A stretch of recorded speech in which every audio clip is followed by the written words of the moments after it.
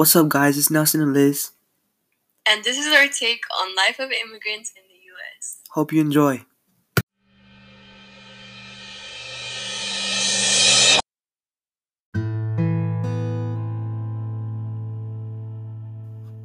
In 2016, there was a total of 1.18 million immigrants living in the U.S. In just 2 years, that number has increased to more than 44.7 million immigrants. Out of those millions of immigrants, you could find that their average age is just around 45 years old. And approximately half of these immigrants come from the United States neighboring country, Mexico. In public schools, research has actually shown us that 1 in 4 students belong to immigrant households.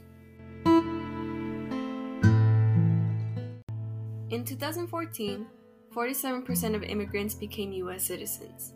Following that, in 2018, U.S. citizenship was granted to around 750,000 immigrants.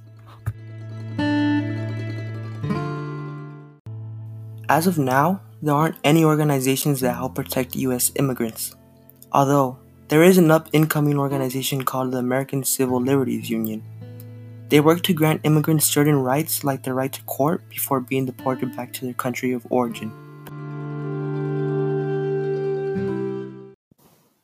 We took it upon ourselves to interview our own parents about their experience with immigration.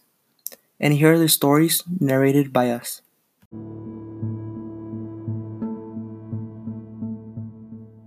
Story 1.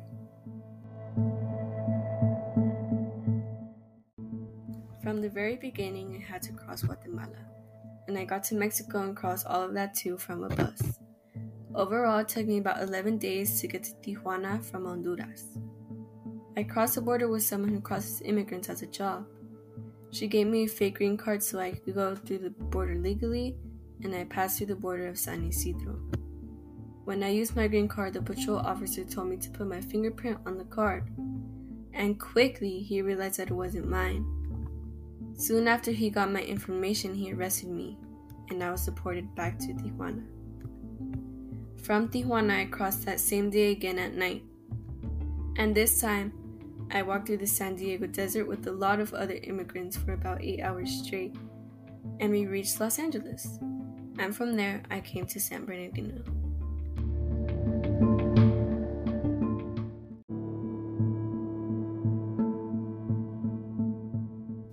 Story 2.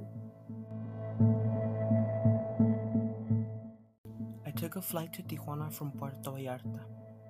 When I landed in Tijuana, I took a taxi to the border. I had to climb over a fence, which at the time wasn't very tall. Once I got over it, I walked anywhere around 4 to 6 hours while taking advantage of the night sky which was over us. I did all this in order to go to San Isidro, which was the first town I went to in the United States. From there, my brother, who is legal, picked me up and took me to Lancaster with him, which is where I initiated my adventure in the United States.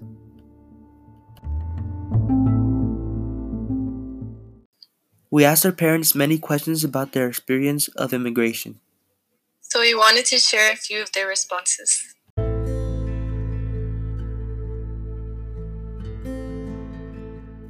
We each asked our parents about how they adjusted to the American life, and we found they had some similar answers.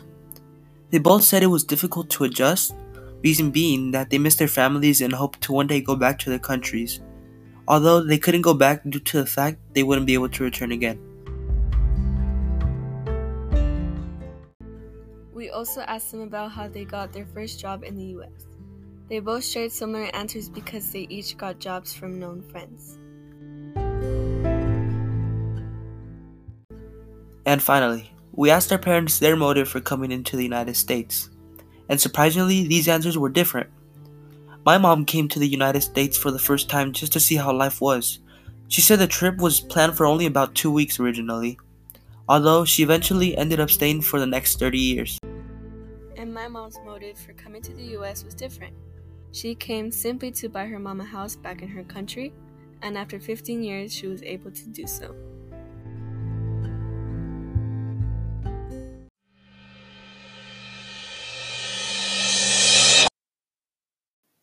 Thank you for listening to our podcast, and just remember that everyone has their own stories, and no matter where you come from, we are all human beings and should not judge each other.